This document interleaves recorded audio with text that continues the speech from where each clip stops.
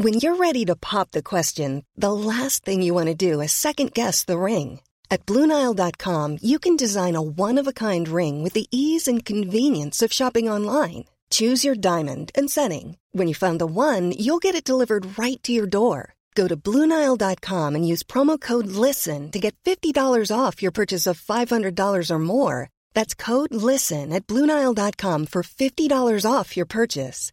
BlueNile.com, code LISTEN. Life is full of awesome what-ifs, and some not so much, like unexpected medical costs. That's why United Healthcare provides Health Protector Guard fixed indemnity insurance plans to supplement your primary plan and help manage out-of-pocket costs. Learn more at uh1.com. Quality sleep is essential. That's why the Sleep Number Smart Bed is designed for your ever-evolving sleep needs. Need a bed that's firmer or softer on either side? Helps you sleep at a comfortable temperature? Sleep Number Smart Beds let you individualize your comfort, so you sleep better together. J.D. Power ranks Sleep Number #1 in customer satisfaction with mattresses purchased in-store. And now, save 50% on the Sleep Number Limited Edition Smart Bed for a limited time. For J.D. Power 2023 award information, visit jdpower.com/awards. Only at a Sleep Number store or sleepnumber.com. Hey, it's Ryan Reynolds, and I'm here with Keith, co-star of my upcoming film, If, only in theaters May 17th. Do you want to tell people the big news? All right, I'll do it. Sign up now and you'll get unlimited for $15 a month and 6 months of Paramount Plus Essential Plan on us. MintMobile.com/switch. Upfront payment of $45 equivalent to $15 per month. Unlimited over 40 gigabytes per month. Face lower speeds. Videos at 480p. Active Mint customers by 531.24 get 6 months of Paramount Plus Essential Plan. Auto renews after 6 months. Offer ends May 31st, 2024. Separate Paramount Plus registration required. Terms and conditions apply if rated PG. Den här veckan är vi sponsrade av Pluto TV, vilket är en 100% gratis streamingtjänst. Där ni kan faktiskt kolla på säsong 2 av Paradise, för Pluto TV har Paradise exklusivt på deras plattform. Speaking of Paradise så har jag faktiskt tänkt på vad skulle jag göra om jag vann? Skulle jag dela priset eller vända ryggen mot min partner? Alltså jag skulle 100% go for the win. Jag kommer ta priset och dra Sia. Oh my god, du är ruthless, honey. Om ni har missat all drama så måste ni gå in och catch up på Pluto TV-appen. Ni kan kolla på er TV, eran tablet, eran mobil och se allting seriöst. Ni vill inte missa säsongsavslutningen. Oh my god, ja, vi kollar på det ikväll tycker jag. Pizza, pyjamas, Paradise. Tack Pluto TV och glöm inte att ladda ner. Hallå alla poddlyssnare. Vi har faktiskt en till gäst här i studion.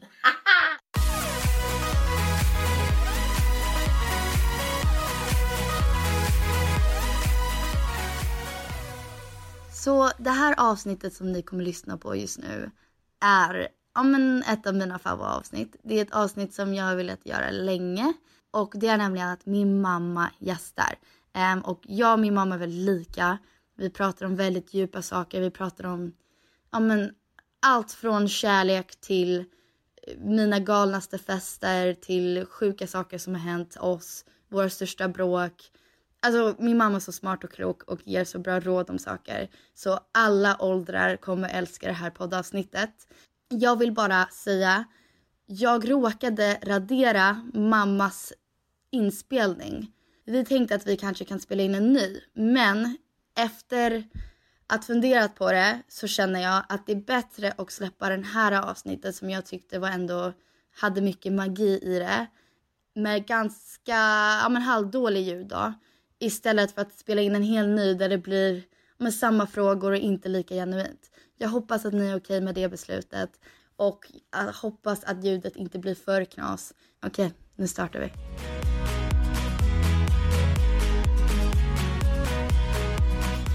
Mamma Mia Parnevik. Så trevligt. Så trevligt. Jag tycker det här var ju ett bra tillfälle i akt för dig att lära mig hur man gör. Absolut. På grund av att mamma ska faktiskt starta sin egen podd. Tror jag. Tror hon. Vi sitter och övar. Vi har pratat om hennes podd hela dagen. Vi har lyssnat på inspirationspoddar. Vad hennes podd kommer handla om. Men jag kommer låta henne berätta om det. Så mamma, du ska starta en podd. Yes. Med vem? Jag tänkte starta min podd med min äldsta barndomskompis Anneli Engblom. Ja, och hur känner ni varandra? Vi har känt varandra sedan vi var 13 år gamla tror jag. Okej. Och var bästa kompisar hela vårt liv. Okej. Så vad kommer podden handla om? Podden kommer handla om lite allt möjligt. Det handlar om livet först och främst. Vi är båda kvinnor, mogna kvinnor i 50-årsåldern som men vi har följt varandras resa i hela vårt liv. Fast vi bor på olika kontinenter och är extremt olika. Det här är någonting som vi har pratat om idag. Hur kommer det vara att ha någon som du som är känd ändå och någon som inte är känd och göra en podd tillsammans? Kommer det funka? Kommer det inte funka? Hur tror du svenska folket kommer reagera och vad har Anneli att bring to the table? Ja, men Anneli är först och främst oerhört intelligent och hon är ett språkgeni och hon är en ensamstående mamma. Jag har en familj med 4 barn. Och jag lever i USA. Hon har bott lite överallt i världen också. Men hon är egen företagare. Hon har så mycket att bring to the table. Och sen när man har känt någon hela sitt liv. Så att våran historia tillsammans. Du brukar alltid fråga mig, mamma, varför berättar du inte någonting om dina ungdomsår? Det är faktiskt sant. Varför berättar du inte folk? Tyvärr kommer nog allt komma ut. Vad bra, vad kul. Nej, men det är faktiskt en lite segway-fråga. Du är väldigt folkkär och delar med dig mycket. Varför är det så privat? För ni kanske inte vet det här på grund av Parnevik. Så. Alltså mamma är ju väldigt öppen med hennes sexliv eller vad den är. Men när det kommer till djupare saker så är du väldigt, väldigt privat. Jag tycker inte så att varför ska folk tycka att det är så intressant att höra mina tankar om det. Jag tycker det är mer intressant att lyssna på vad andra människor vill. Så när vi har haft Parnevik så har det väl varit mer att det är ingenting jag ska berätta om. Sen inser man ju att alla har ju en story och alla har en berättelse i sitt liv som jag tror kanske kan hjälpa. Och i och med att vi har en sån historia, jag och Anneli. Vi har gjort busen vi var unga till vi liksom hur vi träffades och hur vårt liv ser ut. Även om det har sett väldigt olika ut så har vi alltid hållit kvar alla våra tjejkompisar sen vi var från 12 år gamla och yngre. Det är faktiskt intressant för jag och Peg har pratat om det här väldigt mycket. Vi har haft, förutom typ 2 personer, väldigt svårt att behålla tjejkompisar. Och aldrig haft en stark grupp av tjejkompisar i vårt liv. Förutom då Elsa och Pernilla. Och andra också. Men många har verkligen come and go. Du och dina tjejkompisar, ni är verkligen... Alltså vi är ett gäng på... Vi startade den här tjejkompisgrejen lite senare när jag fyllde 30. Nej, 20. Ja, det var ändå... 20 var det, 25. Det är ändå 25. Men alltså alla tjejkompisar från de som har fyllt 50 nu, de som jag har känt nu, så vi var 12-13, en del 10. Vi har ju hållit ihop och är ett väldigt stort Örebro-gäng som nu inte bara är Örebro-gäng. Och sen har det där byggts på och varje år har jag bjudit in mer vänner och så har vi obligatoriskt uppträdande. Okej, för de som lyssnar på vår podd gissar jag är lite yngre, är typ i min ålder. I min ålder yngre, så då har jag 2 frågor. Första frågan är tips till dem. Liksom hur man hittar en bra kompis. Vad innebär en bra kompis? Och tips på hur man håller ihop hela livet. Det finns ju 2 olika saker. Man har barndomsvänner som man kanske växer ifrån eller man håller ihop. Och sådana tillfällen, tips är väl att kanske alltid, både Anneli och jag har varit de som ser till så att vi har en träff. Och det kan vara att vi gör en tipspromenad varje år eller att vi har en middag ihop. Och då tror jag att det är lättare när man har bott utomlands. Att när jag väl kom hem så såg jag till så att det hände så att säga. Okay. Man måste alltid ha någon sån i ett tjejgäng som ser till så det händer helt enkelt. Sen är det ju livet så att ibland kan man hitta de absolut bästa vännerna väldigt sent i livet. Så det behöver ju inte vara barndomskompisar som man hittar. Och sen fråga nummer 2 då. Mina och Pegs lyssnare som är kanske allt från, jag skulle väl gissa 14, 15 till 30 skulle jag gissa. Vad kan du och Anneli, nu vet jag inte, men vad kan ni erbjuda? Ni har inte ens spelat in en avsnittet. Men vad tror du att du kommer kunna erbjuda med din podd? Oj, jag tror nog kanske inte att vi kommer ha en specifik ålder. För jag tror faktiskt att både ungdomar och äldre kan lyssna på våran podd. För vi kommer prata vitt och brett om allt i allmänhet. Liksom, inte bara från 2 kärringar i 50-årsåldern. Utan erfarenheter att man delar med sig av ungdomens råd och jag tror att det kan bli ganska galet men också väldigt bra för att jag vet inte fasen hur det här ska gå. Jag vet inte. Men jag tror att vi kommer att bidra med både högt och lågt i tak. Och jag tror att ungdomar ibland behöver kanske någon, inte prata med sin mamma och pappa utan att man har någon utomstående som kanske är lättare att lyssna på än sina egna föräldrar. Okej, så det här har jag faktiskt inte skrivit ner, men jag kom på att det här var en bra topic som du precis sa. Hela min uppväxt i alla fall, jag vet inte hur det var med Peg och Flippa. Men mina tjejkompisar specifikt, Kendall och Olivia som gick i high school med, mina amerikanska tjejkompisar, men mina svenska tjejkompisar också. Du har varit mammarollen för dem. Ja. Som de behövde, som inte skulle vara deras mamma. Förstår jag vad jag menar? Allt från sex till att polisen kommer till drickande och droger. Har du varit någon sorts guidance för dem? Varför tror du det? Och vad är, alltså... Jag har ju ganska lätt för att människor öppnar sig till mig. Och att folk berättar saker för mig som de inte berättar för någon annan. Det är väl någon slags grej som jag har haft sedan jag var barn. Men det är ändå intressant, för samtidigt har du the parenting role, att du är en förälder och inte en kompis. Men det är det jag menar. Det är så jag menar att till mina egna barn är jag är ju era mamma. Och jag vill inte vara kompis med er på det sättet. För jag tycker att en förälder ska vara en förälder. Och med det innebär alltså att vi har ju jätteroligt nu som vuxna. Gud ja. Ja, vi kan ju sitta och ta ett glas vin och gå på middag och ha roligt och så. Men jag har alltid tyckt att ens föräldrar först och främst så ska man ha respekt för sina föräldrar. Och att man kanske inte ska ha den här, det blir så en slippery slope som jag brukar säga, när man helt plötsligt ska bara vara kompisar och så har man inte den respekten för varandra. Och den tror jag är väldigt viktigt. Men för andra barn då, era kompisar då, och som jag även vill att ni ska ha med några av mina kompisar som ni har haft en annan mammaroll till, eller som kanske spelat in i ert liv på ett annat sätt. Tidigare sa du typ eran tjejgrupp och specifikt dig och Anneli. Ni känner ju varandra från Örebro. Och jag skulle prata om Örebro senare, men jag tänkte om det ändå kom upp. Alltså din uppväxt i Örebro är väldigt annorlunda som du lever livet nu. Och jag tror att du pratar inte om det väldigt ofta. Du är stolt örebroare. Jag är Örebro. Ja, du har tappat din Örebro-dialekt lite.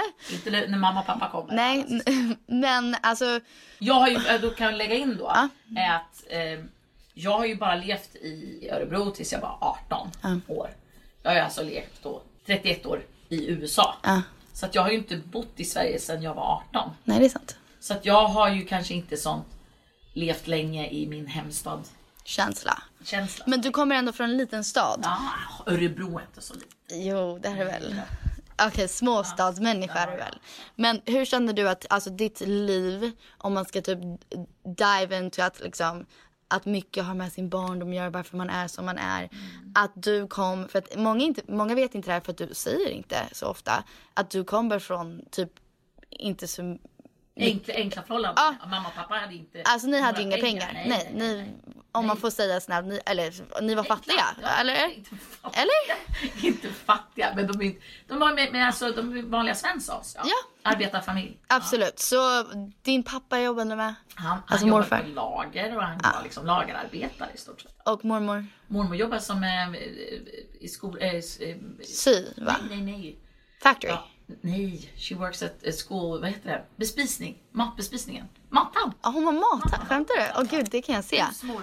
Ja, det kan jag se. Okej, men hur tror du att det påverkat ditt liv? Ja, det är klart att det allt sånt där påverkar. Min uppväxt var ju liksom att man inte kanske, man hade inte råd med, man åkte inte på semestrar till liksom olika grejer. Så att självklart att det påverkar en. Men sen var det liksom, skillnaden är väl inte egentligen ytterligheterna. I min familj var ju alltid det som var viktigast att man pratade med varandra, att man kanske berättade. Jag kunde ju alltid, mina bästa kompisar från mitt tjejgäng då, så var ju min mamma och pappa the mom and dad you went to och pratade med. Ja, men det kan jag säga. Så de var ju alltid de som vi satt och käkade korv och makaroner med 2:00 på natten efter vi hade kommit hem från Prisma. Så satt vi där. Är det en klubb eller? Ja, det är en klubb. Okay. Cyklade vi hem och så satt vi hemma hos mamma och pappa och så berättade vi allt som hade hänt. Han var ihop med henne, de hånglade. Okay. Så berättade vi allt för mina föräldrar. Så att jag tror att en närvarheten som jag har haft med mina föräldrar när jag var ung, och att mamma och pappa sa alltid som jag alltid har sagt till er. Att även om du gör det dummaste absolut det dummaste du kan göra. Du har varit onykter eller du har varit liksom, du har snott något. Du har gjort något dumt. Alltså något riktigt dumt. Så länge du berättar det för mamma och pappa, då kan vi hjälpa dig. Du kommer få konsekvenser av det. Men vi kan alltid göra någonting åt det. Men berättar du inte för oss och ljuger för oss, then you are in trouble. Och det är ändå intressant hur barn kan vara annorlunda. För du är ändå så här, ni har haft samma värderingar med varenda barn. Men inte alla barn har varit så öppna med er. Nej. Men det tycker inte jag heller. Det är det jag menar med mamma och dotter kompis eller mamma och son kompisar. Alltså jag tror nog kanske inte riktigt på att barnen ska berätta allt. För jag berättar inte allt för mina föräldrar ändå, fast de hade en öppen bok. Säg vad du vill. Ja, exakt. Berätta vad du vill. Jag tror inte att barn ska... Alltså, man måste ha sin egen lilla privata värld också. Men det är ju skönt att kunna känna att man kan komma hem och kunna berätta vad man vill om man vill. Ja, men det är ju bra. Sen behöver man inte välja det.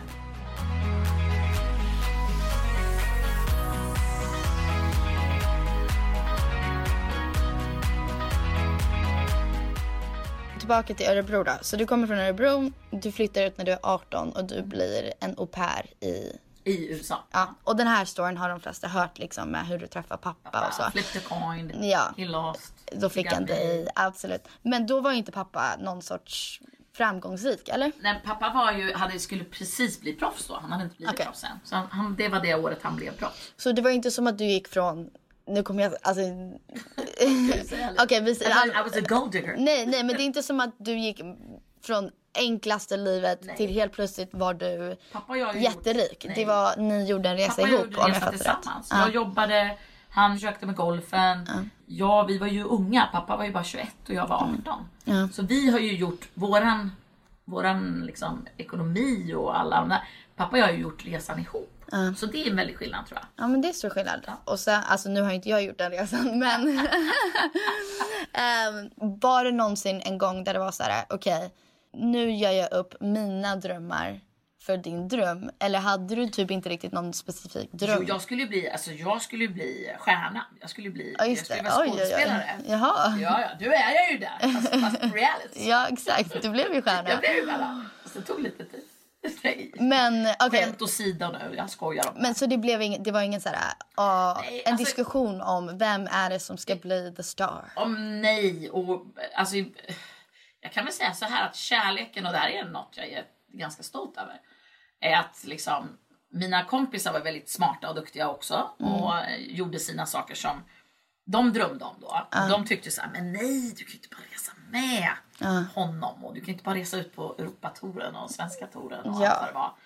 Men då jobbade jag under tiden både på Grand Hotel i Örebro och jag hade massa olika jobb. Jag jobbade på en krog och jag jobbade på alla möjliga saker.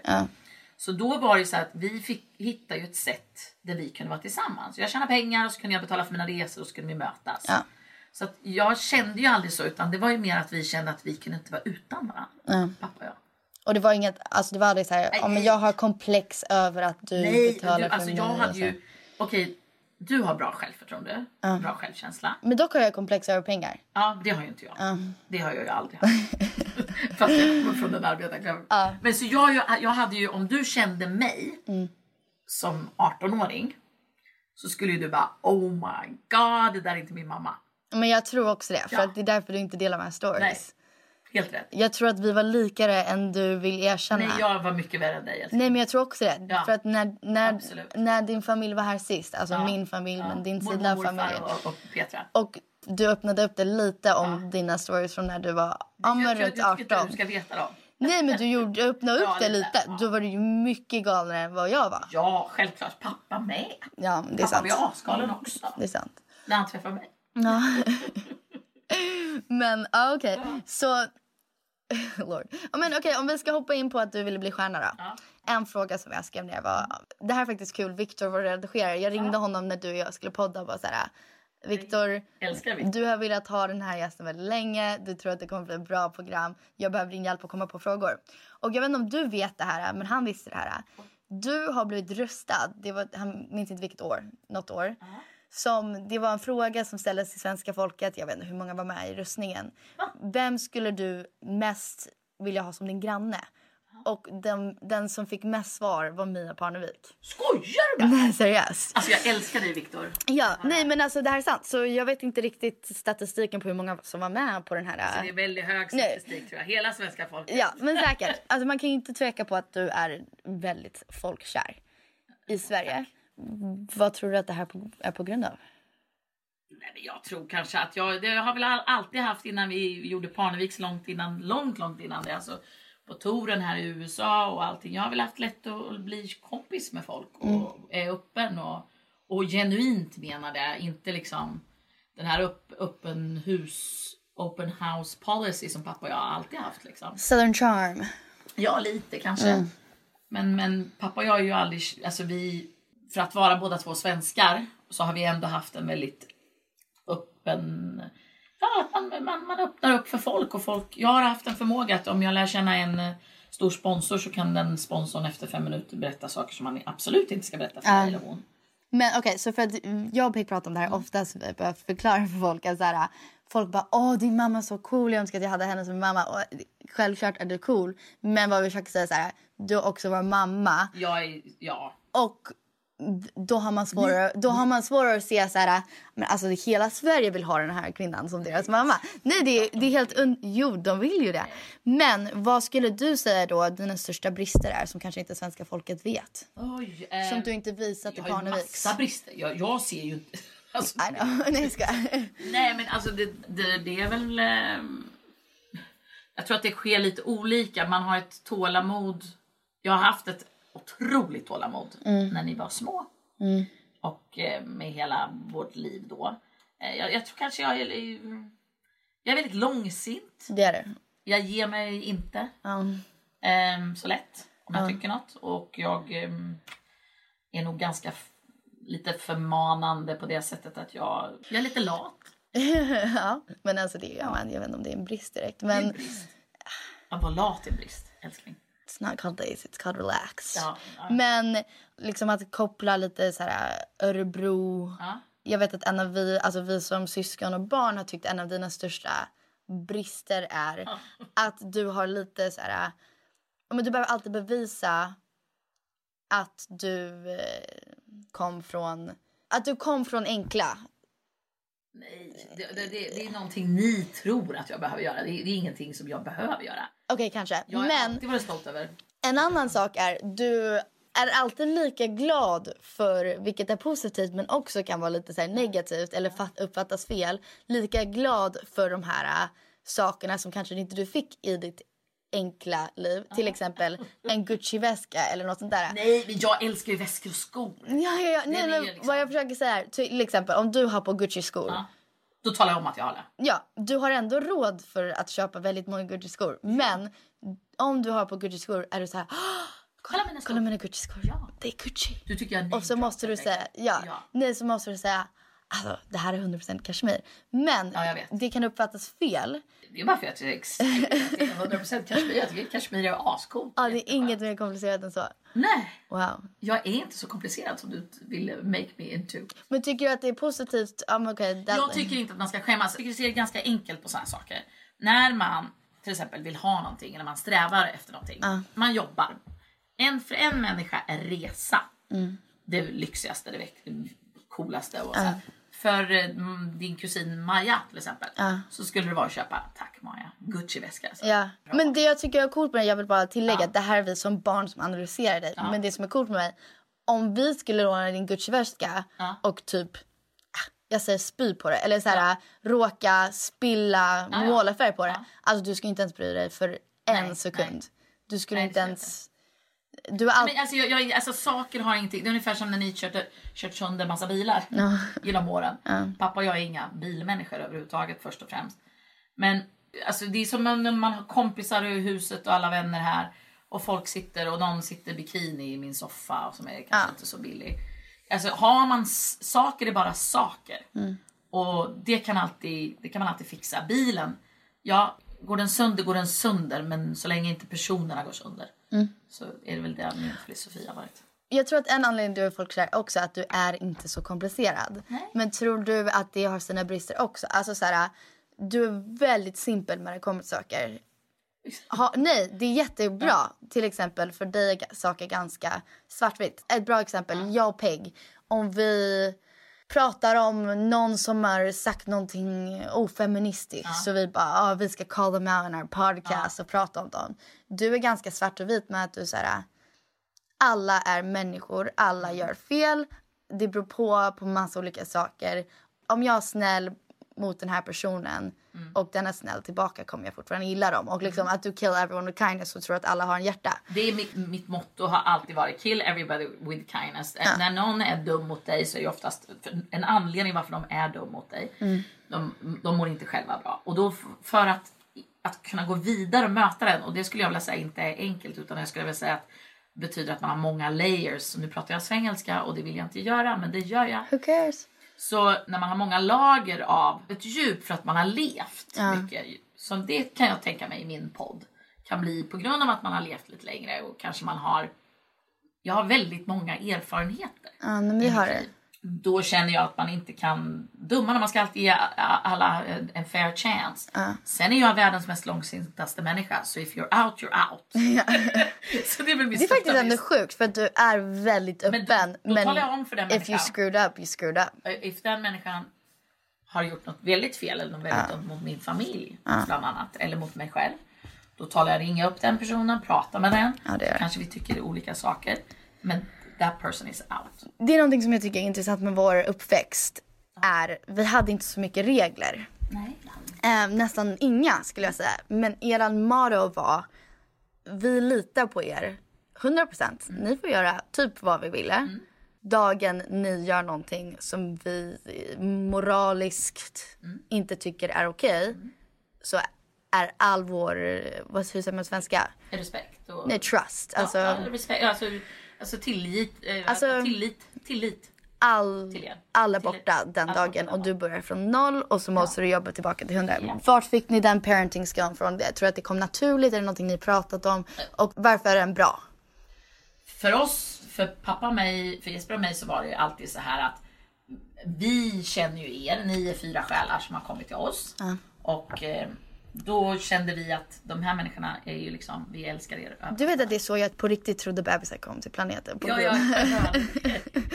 grund av att du har berättat det. Ja. Att vi är så här själar som flög ner och bara, Mia och Jesper. Ja, och så, ni valde oss, så tror jag. Ja. Men grejen är väl så här att vår policy var så här enkelt. Jeppe och jag bara, men vi utgår från att ni är de bästa människor som finns. Och ni har inget ont i er och det har inte någon när man växer upp. Alla är från scratch. Och då får man väl lära sig kanske att just det här med trust och att man gör något moraliskt fel. Och man gör något, det är många steg på vägen dit. Och då hjälpte vi er förhoppningsvis att tillbaka för att förstå det. Att man kanske, så där gör man inte. Eller så där, du är inte dum mot den människan. Eller vad det nu var. Så jag vet inte, men pappa och jag pratar mycket om det. Och pappa var ju väldigt... Det som jag tycker är roligt nu är ju att ni ungdomar är ju i en väldigt sökande fas. Vilket man är när man är 17, 19, 21 och 23. Liksom. Det är då man utvecklas som människa och som man ska liksom... Man försöker be the best person you are. Men då söker man ju oftast. Och en del söker ju för religion och en del söker för hälsokost. Och hur ska jag leva och hur ska jag vara som människa. Och allt så. Och pappa gjorde ju det långt innan ni kom till. Liksom. Och... Pappas och min resa, det är ju liksom 10 poddepisoder bara om alla människor som vi träffade under den tiden. Och alla de här stora människorna som var väldigt sökande och skrev mycket böcker, från Deepak Chopra till Anthony. Nu börjar jag namedroppa igen, hörde du det? Nej, det är inte namedroppa. Anthony Robbins och Wayne Dyer och alla de här människorna som var i våra hus, eller vi åkte till dem, eller vi fick ju ta del av de människorna och lära oss. Men då var pappa i en sån sökande process. För att han ville förstå universum och han ville förstå allting. Och jag bara hängde på och tänkte, för jag var ju ganska content i mig själv. Jag tänkte precis fråga dig, jag vill hoppa tillbaka till parenting om en sekund. Men hade du inte så här sökande, eller har du alltid varit så här, om jag skulle beskriva dig och pappa när jag gick i terapi, så pratade vi mycket om det här. Och min terapi jämfört med när jag och Peg pratat vad hon pratade om i terapi, så är det väldigt olika saker. Min var mycket mer spirituell, visade det sig. Och då pratade vi om vi skulle beskriva hur ni var. Och då sa jag att pappa skulle vara, ja men typ universum skulle jag säga. Han är spacey, han är inte riktigt på den här... He's from Jupiter. Ja, exakt. Han är inte riktigt på den här planeten. Och det är väldigt positivt ibland. Och sen så är det väldigt jobbigt för honom och för oss ibland. För att vi förstår inte honom. Du skulle jag säga är väldigt... Om du skulle vara någonting, då är du earth. Alltså du är jorden. Du är earthly. Och det är skitpositivt i många sammanhang. Men ibland hindrar det dig för att tänka på... Ja, men typ the big picture, tänker jag. Ja, men fast lever man i symbios med en annan man i 32 år som har utsökt hela jävla universum men, tillsammans med en, absolut. så blir det ju liksom att man nej, men det var mina tankar. Typ att pappa kanske var en stjärna och du var en träd. Förstår jag menar? Att det är liksom, you're a tree, you're growing. Alltså att du fortsätter... No, what do you mean by that? You're forever growing, tycker jag. Alltså så här, men det är sant. Typ, nu kommer jag bara på den här... symbolism nu, because I'm a fucking genius. Men att du är så här, jag tror att din emotional growth kommer växa hela livet och att du är väldigt earthly och du är soil och ja, men du liksom ja du förstår. Ja, du är mother earth, men pappa är väldigt men typ som en stjärna, typ att man vet inte om en stjärna har funnits i 1 miljon år eller är nyfödd. Fin definition. Ja, och sen jag kan ju titta på en stjärna och ändå kan vara jätteljus.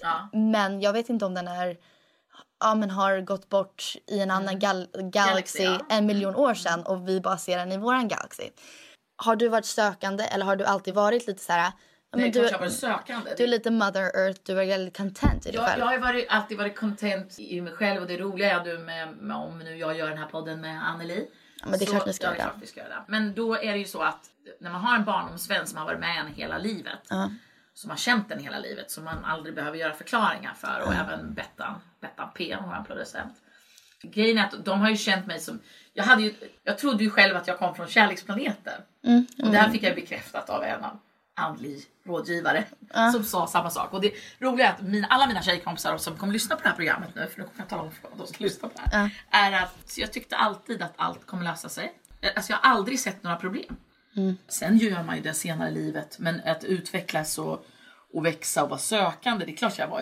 Jag var ihop med en kille som han var Jesus, loves Jesus. Jag gick på söndagsmorgningar med Anneli. Vem då? Ja, det är för att höra någon annan podd. Han ex. Det är ändå intressant. Jag har ju varit med en kille som... Ja.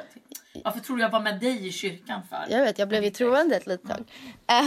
Alla behöver lite Jesus sometimes. Everyone needs a lot of Jesus. Jag har ju en skylt som säger just say amen.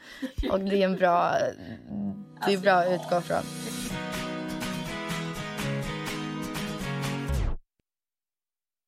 Okej, tillbaka till er parenting skills. Det här kom jag på också bara helt plötsligt, men det är mycket intressant som händer. Du och pappa, känner du att ni alltid varit on the same team när det kommer till parenting? För att ni är väldigt, väldigt olika personer. Att vara föräldrar som ett lag, har det gått bra? Pappa och jag har alltid varit på samma lag. Jag har alltid tyckt moraliskt likadant. Och alltså alla grundstenar, om man säger, i ett föräldrateam. Som jag kallar det, så har vi alltid tyckt likadant. Sen är pappa och jag så extremt olika. Han är ju liksom logisk och ser the big picture, som du säger. Och jag är mer emotionell och liksom, det är inte det. Men jag är ju, tror det var en av våra gäster, nu kommer jag inte name drop igen då, men en av våra gulliga gäster som sa att jag hade emotional intelligence. You do. Du är väldigt emotionally intelligent. Ja, och pappa är kanske mer... He's a little stunted in that apartment. Men han är väldigt... men pappa är det också. Han är extremt, nästan för intelligent när det gäller böcker, logik, matte, science. Alltså han är ju... och du, no offense, är lite stunted in that department.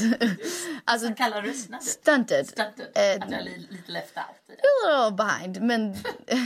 Det är inga konstigheter. Lever man i symbios. Man är bättre på vissa saker som man är på andra. Absolut. Och där balanserar ni varandra ganska bra. Men jag kan tänka mig andra... Men alltså det är olika tider i livet. Och det här pratar vi om häromdagen, du och jag och pappa. Det gjorde vi. Alla vi pratar om rädslor i livet. Och hur som barn och som vuxna man har rädslor. Och man styrs av rädslor i hela sitt liv. Och att ibland då kanske... Om pappa har rädsla för någonting och hur han är uppväxt med sina föräldrar och så har jag uppväxt på ett helt annat sätt. Mina föräldrar och Jespers föräldrar är väldigt olika. Och det är ju bara plus. Och Ja. bara vi har lärt oss. Men då blir det ju ibland... Om han kommer och är rädd för någonting, pappa, då stressar han sig. Och blir så här, åh gud, och där. Och vad är det här? Och han blir orolig. Och då kanske han tummar av den på mig. Men jag tror att han är ibland så här, vilket Peg, jag tror Peg är lite likadan. Pappa och Peg och att de tänker lite med mattehjärnan. Att logiskt. Varje problem ska ha en logisk förklaring. Där du och jag kanske tänker, det finns inte en logisk förklaring. Ibland är det bara just go with the flow. Men en av mina memories och i vuxen ålder som sökande människa har jag funderat på min barndom och hur det är. En av era best and worst parenting moments. Och jag vet inte om den var alltså helt genius eller bara helt idiotiskt. Jag var 16. Vi var i Sverige och min första kille hade gjort slut med mig. Vi var tillsammans i 2 år och jag trodde att jag skulle aldrig känna kärlek igen. Kunde inte se solen, a bright day. Jag höll på att dö. Jag kunde inte leva. Och då sa ni, vet du vad Penny, vi tycker att du flyger till Florida själv. Bor i huset själv. Ni skickade någon och kolla på, alltså kolla läget ibland liksom. Du får vara med dina kompisar vi kommer typ inte fråga några frågor. Du gör vad du vill. Alltså vi typ hördes inte på den veckan. Och det är nog bra. Men antingen var det smartaste ni kunde gjort eller det värsta ni kunde gjort. För att alltså ni skickade ju en heartbroken 16-year-old. Men vi har ju också varit 16 heartbroken, pappa och jag. Ja men alltså till Florida själv i en skitstor hus. Det spelar väl ingen roll om det är stort hus. Nej men förlåt, hus. Men större hus kan hålla mer personer om jag ville festa eller vad det än var. Vi känner ju dig, om du ville festa och du ville ha folk. Du skulle ta ansvar för att det skulle inte kommit 250 personer. Nej, det är sant. Det ansvaret och det tilliten på dig har vi ju. För vi känner dig. Så att inte ge dig den friheten, vilket inte alltid är lättast som förälder att göra. Men att ge dig den och säga så här, varsågod. Du är heartbroken, du ligger här och gråter. Du vill komma till dina kompisar, det här är vad du verkligen vill göra. Du får den här tilliten, varsågod. Ha kul, var där. Alltså det var mindfuck. För det var så här... Man är så här, fan vad coolt, fan vad kul, jag åker dit. Och sen hela tiden tänker man, alltså det måste ju vara en trick. There's some trick to this. Det kan inte vara så. Och du har rätt, det är inget spårade ut. Det är klart, alltså man hade kul. Men inget blev konstigt. Och man hade så här... Du trodde hela tiden att någonting skulle hända. Och nu kommer någon. Så jag vet inte om det var genius parenting eller väldigt... På papper är det ju så här... Genius. Nej, på papper är det idiotiskt. Men hur det played out genius. Var det genius. It's crazy. Kom ihåg det när du får barn sen. Jag vet inte vilka parenting techniques jag kommer att ta från er. Jag brukar säga så här till... Jag har ju känt pappas 3 systrar hela deras liv. Ja, det är intressant. Nu ska vi inte lämna ut någon, men jag kände ju Jill sen hon var 12 år gammal. Du ska inte lämna ut någon, säger du i hennes namn. Nej, men alltså det vet ju alla. Ja. Och det är ju en sån här sak nu när alla är vuxna och de har sina barn och ni, alla kusiner, är ju fantastiskt härligt kompisgäng fast ni är kusiner. Och nu när de ungdomarna kanske ska ut och dansa eller göra något kul liksom. Så brukar jag säga så här, ja men gud, får de vara uppe så här sent och så får de det. Ja, du driver med dem eller? Ja, men mammorna. Jaha, mammorna säger det. Brukar säga så. Nej, mina barn gör inte. Och då brukar jag säga så här, nej, men kan vi komma ihåg hur vi själva var i den åldern? Och då säger ju nästan alla föräldrar, mig including, att man vill inte komma ihåg hur man själv var. Det är därför man är så himla rädd. Exakt, och det är väldigt intressant också det här med att du säger inte mitt barn. För det har ni nästan aldrig gjort på gott och ont för oss. Vi har alltid sagt, våra barn kommer göra. Ja, det är klart de har gjort det. Alltså så här, om någonting hände i skolan eller vad det var. Ni litade på att man ska lita på. Ni lyssnade på såklart. Och våra sidor och så. Men ni litade på vuxna. Ja, för vi vet ju att barn barn säger ju sanning. Så jag försöker ju komma undan. Det här är också en sjuk parenting-grej som var också en mindfuck hela resten av mitt liv. Jag och min kompis Olivia, då var vi nog också 16. Ja. Vi skulle sova hemma hos Olivia och vi skulle gå på fest. Jag tror inte Olivias föräldrar var hemma. Men jag behövde kolla läget med dig och pappa var jag. men vad jag skulle göra på kvällen. Jag ville inte säga att jag skulle gå på fest. Jag var 16 och började prova lite drickande för första gången. Och då skickar vi alltså en bild på oss. Jag skrev typ så här: hej, vad gör ni? Du bara, vad kul, vi har middag, vad gör du? Så skickar vi en bild på oss när vi har liksom satt upp alltså massa läxor på ett bord på en lördagkväll. Det var så givet att det var jul. Vi var jätteosmarta, jag vet inte hur fan jag trodde det här var smart. Men vi satt upp läxor och så här böcker och bara just studying, typ satt på pyjamas och så. Och sen såklart gjorde vi inte det, vi gick på fest. Vi high-five och trodde att nu har vi lurat dem. Ja, absolut. Men ni har inte sagt, förutom senare i livet när vi är vuxna eller, ett ord om att ni visste att jag ljög. Vi visste ju att ni ljög. Och vi visste ju att ni liksom, någon gång kommer vi komma på det. Det var ju så oskyldigt i det ni gjorde. Men någon gång måste man ju också låta sina barn tro, shit, vi klarar det. Alltså man måste, det är där jag menar med att vi inte ska vara era kompisar. Ni ska ha den respekten. Och tycka att det är otäckt kanske lite. Att ni får reda på vad vi gör liksom. Men vi är ju inte dumma i huvudet. Vi har ju också varit unga. Nej, för dagen jag fick reda på av en av era kompisar. Jag gick ner och en av era kompisar bara, that was so funny that you thought you tricked them. They knew the whole time. Jag bara, jag fick ju panik. Jag bara, they knew? Det här var ju typ ett år senare. Jag vet. Sen dess har jag typ nästan aldrig ljugit er. Nej. Tror jag inte i alla fall. Det var väl kanske det som var läxan. Wow. Lots of mindfucks in my life. And more there will be.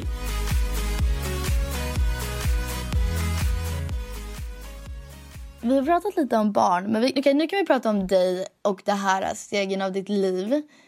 Du har 3 döttrar som har redan flyttat ut. Yep. They're gone, om inte vi kommer tillbaka. Men vi kommer hälsa på, vilket är otroligt mysigt. Ja, absolut, men jag menar, you never know. Vi kan flytta in igen. Men du har en son kvar som ska flytta ut. Vad är nästa steget? Pappa och jag har pratat mycket om det nu. Vi har inte riktigt bestämt oss vad vi ska göra. Vi kanske bara säljer allt vi har och sätter oss på en båt och åker till Kuba. You never know. Det är min dröm. Ja. Inte pappa sa att kanske inte vill göra det, men vi har inte riktigt bestämt oss. Vi känner väl att man har många barn och att vi har lärt er att flyga ut ur huset och klara er själva är det som är hela poängen. Att ni ska känna er så trygga och hitta livet och gå vidare och allt så här. Vi kommer ju alltid finnas här så länge vi finns här. Men nu är det ett steg i livet där man kanske kan göra sådana saker som vi inte förr har gjort.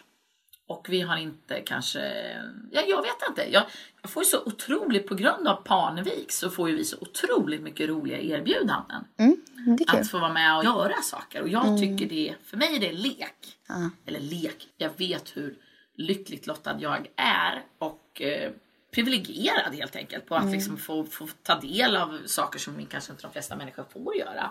Så får jag förfrågningar att komma och vill vara med på det här och kan du komma med dit eller kan du göra det här och det är ju otroligt smickrande och man kan inte vara med på allt, men då kanske man får vara med och välja lite och göra roliga saker och då, jag vet inte, tv är kul tycker jag. För att jag vet, förra året när vi spelade in Parneviks så hade du och jag faktiskt en diskussion i köket där du började gråta. Och du var så här, jag vet att jag inte är hemma men jag vill ha någonting när ni är borta. Alltså jag vill ha någonting som betyder någonting. Föräldrar är föräldrar. De är inte de här magiska människorna som vet allt och kan allt. Och ibland blir det fel som det har blivit nu. På grund av att mamma var tvungen att jobba och jag har spelat. Och det var därför vi ville prata om det här. Det som är jobbigast är så här att det här vill jag ju göra. Jo men det är okej. Jo men för det här är en grej som jag vill försöka göra. För jag tycker att sen när ni kommer alla är borta ur huset, då vill jag ha någonting att syssla med.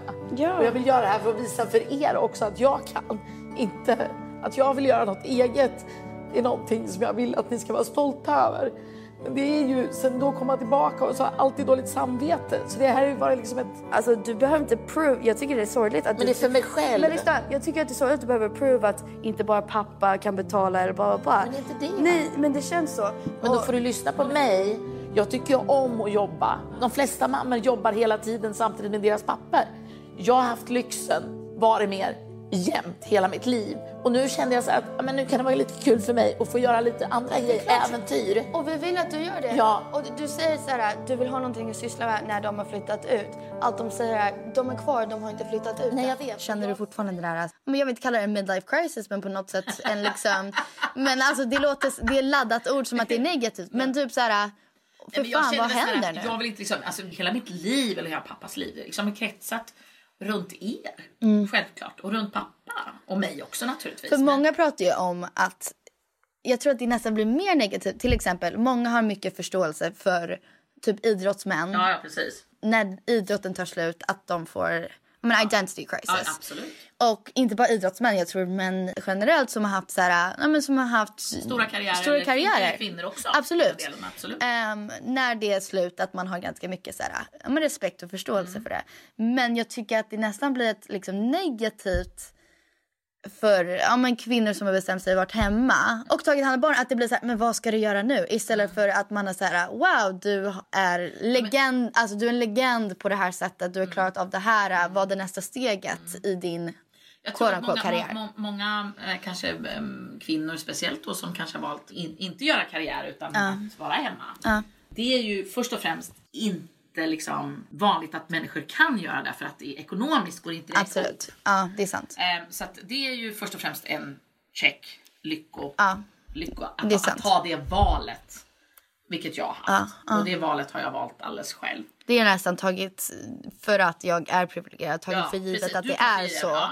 Men det är ju inte så. Det är inte så för de flesta människor. 90% av säkert befolkningen skulle jag säga. Och då känner jag så här att det här är liksom allt är icing on the cake.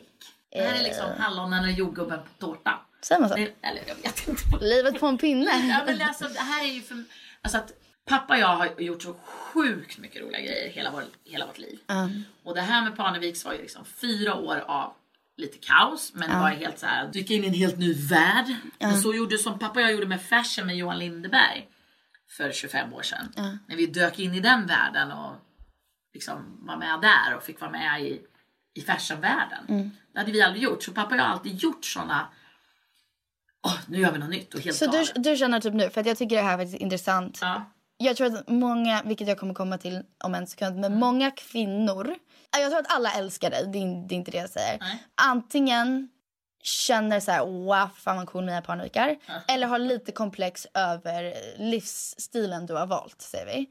Så du känner nu, vilket jag tycker är coolt, nu när barnen har flyttat ut, du är inte så här, det är min tur, nu ska jag göra mitt, nu ska jag göra min karriär. Du känner, vad ska jag och Jesper dive into nu? Ja, exakt. Ja, det är coolt. Jag har aldrig varit kvinnan bakom mannen. Jag har alltid varit längst fram. Men jag har det. Nej, absolut. Jag säger inte det. Alltså alla på touren skulle säga samma sak. Nej, och så du har liksom aldrig haft komplex över det. Nej. Men för det är någonting som jag tycker är, att du har fått... Jag får ännu mer större möjligheter att göra helt nya projekt som jag aldrig varit med om. Och jag blir så jävla glad och blir så kär i alla människor som jag får jobba med. Även om jag nu jobbar bara med Jotex nu, får man kanske inte göra reklam här, men om man säger... Ingen gratis reklam, jag skojar. Men Jotex då till exempel, då får jag åka till deras ställe i Borås och få träffa alla människor och lilla företaget och alla de här människorna som har blivit mina kompisar som kommer komma hit på semester. Liksom, jag får dyka in i såna här branscher, för att vara med och leka. Det blir som icing on the cake. Vilket jag känner samma sak. Eller jag hoppas att jag kommer alltid känna samma sak. Du känner inte, det är Jesper eller jag, bara en får vara on top. Alltså att ni båda har varit... Vi har alltid varit side by side. The stars. För det har jag märkt. Jag vet att jag i 2 sammanhang, men sen så är det säkert, man lyssnar ju bara på det negativa ibland. I 2 sammanhang har jag läst 2 artiklar om hur fan kan du... En citat var... Pratar du om mig nu eller? Ja, men typ Jesper är någon sorts mansgrispatriarkat som trycker ner kvinnor i hans familj. Och så skriver den här kvinnan, jag skulle nästan tycka det var synd om Mia Parnevik om inte det var för att hon verkade trivas så jävla bra. Alltså såhär, att hon tyckte du var problem. Men det här är återigen människor som lägger en egen, som vi pratar om väldigt mycket. Nej, jag vet. Och man ska inte lägga tid på sådana här människor så länge man är glad. Men jag tycker det är ändå en intressant fråga. För att man kan ju... Jag tycker ändå coolt att prata om. Nej, men backa min pappa behöver vi inte göra, för att jag tycker att pappa är bäst i hela världen. Men bara om dig, såhär. Varför... Jag kan inte förklara varför jag... aldrig känt, alltså jag bara men typ alltså såhär, med att du har varit quote unquote housewife, kritiken, hur känner du när folk säger det? Och var helt ärlig. Ja, jag är helt ärlig. Och säg inte bara att du är cool med det bara för att vara cool med det. Jag tyckte att det var jobbigt när jag var yngre och när mina kompisar, då mina barndomskompisar, när de liksom tyckte så här, men och det var ju bara av kärlek de sa kanske. Du, vad fan ska du inte satsa på din egen utbildning? Eller vad fan ska du inte göra det här nu? Vad ska du resa med honom? Tänk om det blir slut. Jag bara, men hallå, jag är kär i den här killen. Jag kommer gifta mig med honom. I love him to the moon and back. Och jag kommer göra det här. Det här är mina val. Look who's laughing now. Nej, men absolut. Och jag tror bara så här att alla människor kommer ha åsikter och där. Men ofta så har jag tyckt synd om dem. För att de kanske inte haft valmöjligheten. Alla människor har inte valet som vi hade. Nej. Alltså vi byggde ju upp en värld där vi fick valmöjligheten att få leka världens roligaste liv. Och även världens jobbigaste och världens mest sorgsna också. Vi har varit med om lika mycket hemskheter. Okej, så alltså, tidigare när du var yngre så var det så här, man kanske tog åt sig. Men nu en sån kommentar, it doesn't even rub you the wrong way. Nej, it doesn't even stick on. Your rubber, their glue. Whatever they say to you bounces off of you. Sticks back on them. Okej, nej, och nu låter det som att jag spelar värsta djävulens advokat. Det var bara, jag tycker att det är väldigt intressant. Det här är din podd. I'm an interviewer. Det tror jag. Ja, great mom skills there. Du är duktig alla på P, så det ska vara lättare. Gud, jag måste typ gå över mina notes för att jag tror att vi har hit all the points utan att jag inte menade att göra det. Tänk vilken bra poddare jag är. Jag vet, du är faktiskt grym, mamma. Jo, fan, jag skulle fråga saker men jag tror inte ens att jag har någonting kvar. Ja, men nu har jag en fråga. Tror du att när du blir mamma, när du väljer att bli mamma, eller om du kan bli mamma, vet vi inte. Tror du att du kommer ta till några av dem i och med att du har frågat om parenting och allt det här? Ja, av era parenting skills? Nej, men absolut. Alltså, tyvärr. Alltså, jag blir ju mer och mer som mer varje dag. Och sen så tycker jag någonting som jag tycker är skönt som kanske pappa gjorde när han var yngre också, som du sa om sökande. Vad jag tycker är coolt om vi syskon är att vi är väldigt öppna, kanske inte till kritik, men att vi vill bli bättre. Och vi är öppna till kritik. Ja, alltså men det gör ju ont med kritik, men oavsett. Det tycker alla människor. Ja, men vi vill alltid, om det är terapi som vi går till eller om det är prata med er om vår känsla, vad den är, vi vill alltid bli bättre. Och där känner jag att drömmen är ju att ta era parenting skills och ta det bästa av det och inte göra det sämsta av det. Nej.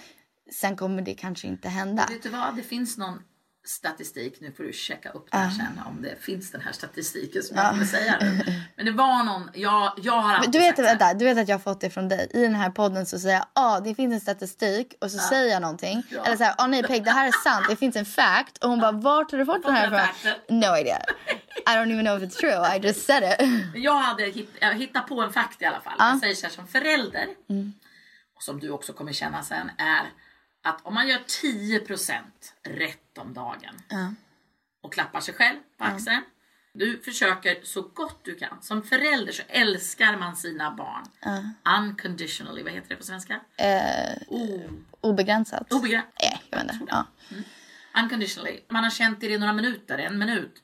Och så älskar man den människan. Så man gör så gott man kan. Och sen är det beroende på vad jag har för verktyg och vad pappa har för verktyg och vad vi kommer ifrån. Som förälder, man blamear sig och man har det här i inre self-talket. Har jag gjort rätt? Och gud, och jag fuckade upp det här. Och jag gjorde det här och där gjorde jag fel. Och gud, man ifrågasätter sig själv konstant. Speciellt i tonåren. När barnen är tonåren. Att jag tror att om man bara klappar sig själv lite på ryggen ibland, att man försöker så innerligt att göra rätt. Men du kan läsa hur mycket böcker du vill. Men ingen vet vad som är bäst. För det du tycker är bäst tyckte Peg inte var bäst. Och det Peg tyckte är bäst tycker Filippa inte är bäst. Och det Phoenix tycker är bäst, so we're screwed. Så om jag gör 10% rätt så är jag en bra förälder. Absolut. Jag tror att min goal är att jag har fått tools. Jag har fått en alltså cards dealt to me som jag inte kan ändra på. Nej. Du får styra med oss. Vad kommer jag göra med de korten då?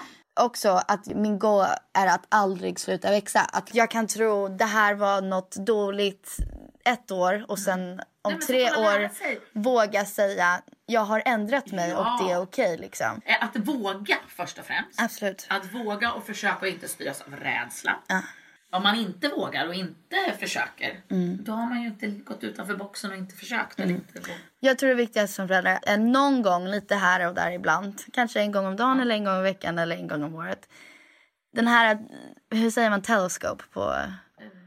Eller hur säger man typ magnifying glass? Ja, ett förstoringsglas. Den här förstoringsglasen som du har på alla andra runt omkring dig. Eller dina barn eller vem där. Att ibland du vänder den mot sig själv. Och bara tänker så här. Jag vet att det känns som att jag har rätt i den här sekunden. Men kan jag analysera den här situationen på något annat sätt? Och det känner jag att det kommer bli jättelätt att helt plötsligt... Jag tror att jag är mest odömande människa.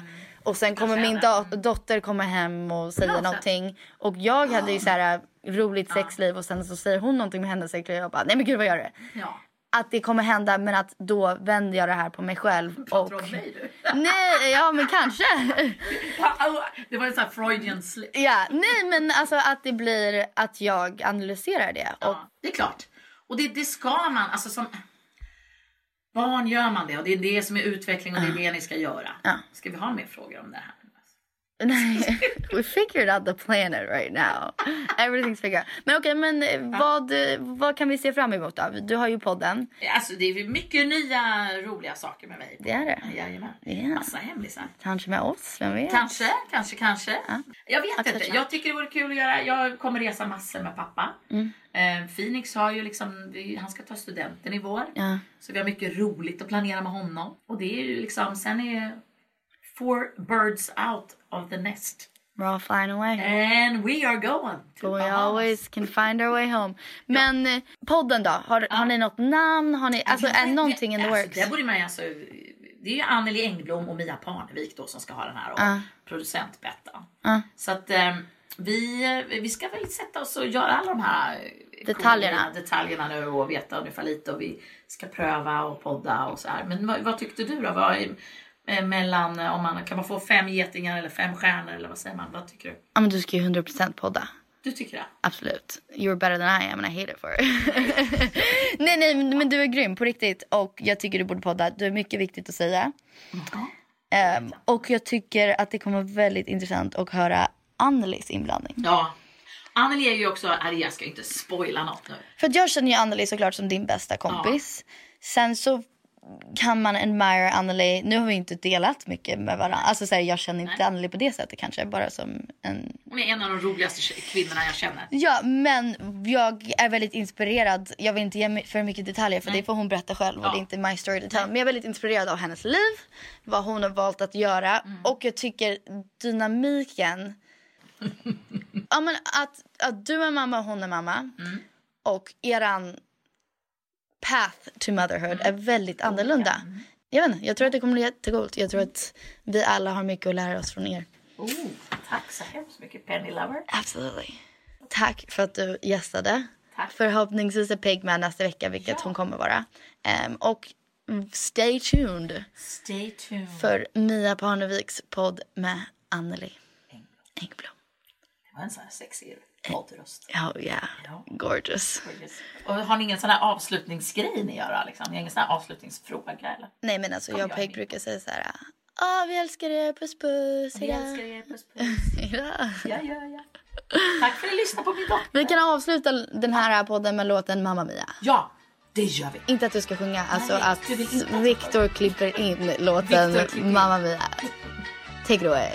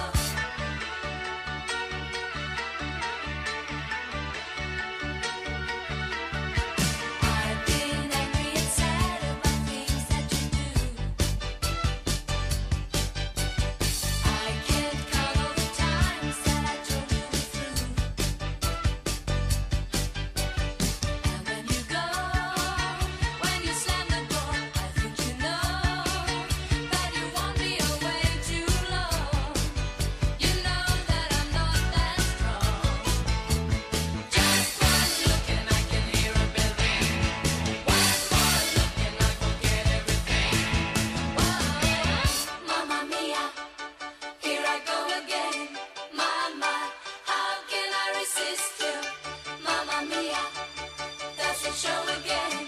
My, just how much I missed you. Yes, I've been broken hearted, blue since the day we parted. Why did I ever let you go? Mamma mia, even if I say I might, leave me now or never. Mamma mia, it's a game we play. Doesn't mean forever. Mamma mia, here I go again. My, how can I resist you? Mamma mia, does it show again? My, just how much I missed you. Yes, I've been broken hearted, blue since the day we parted. Why did I ever let you go?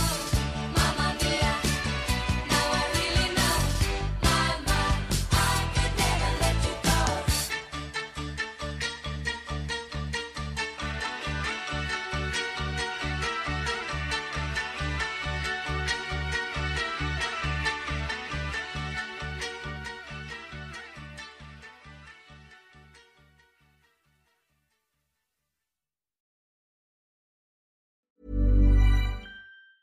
Hey, it's Paige DeSorbo from Giggly Squad. High quality fashion without the price tag. Say hello to Quince.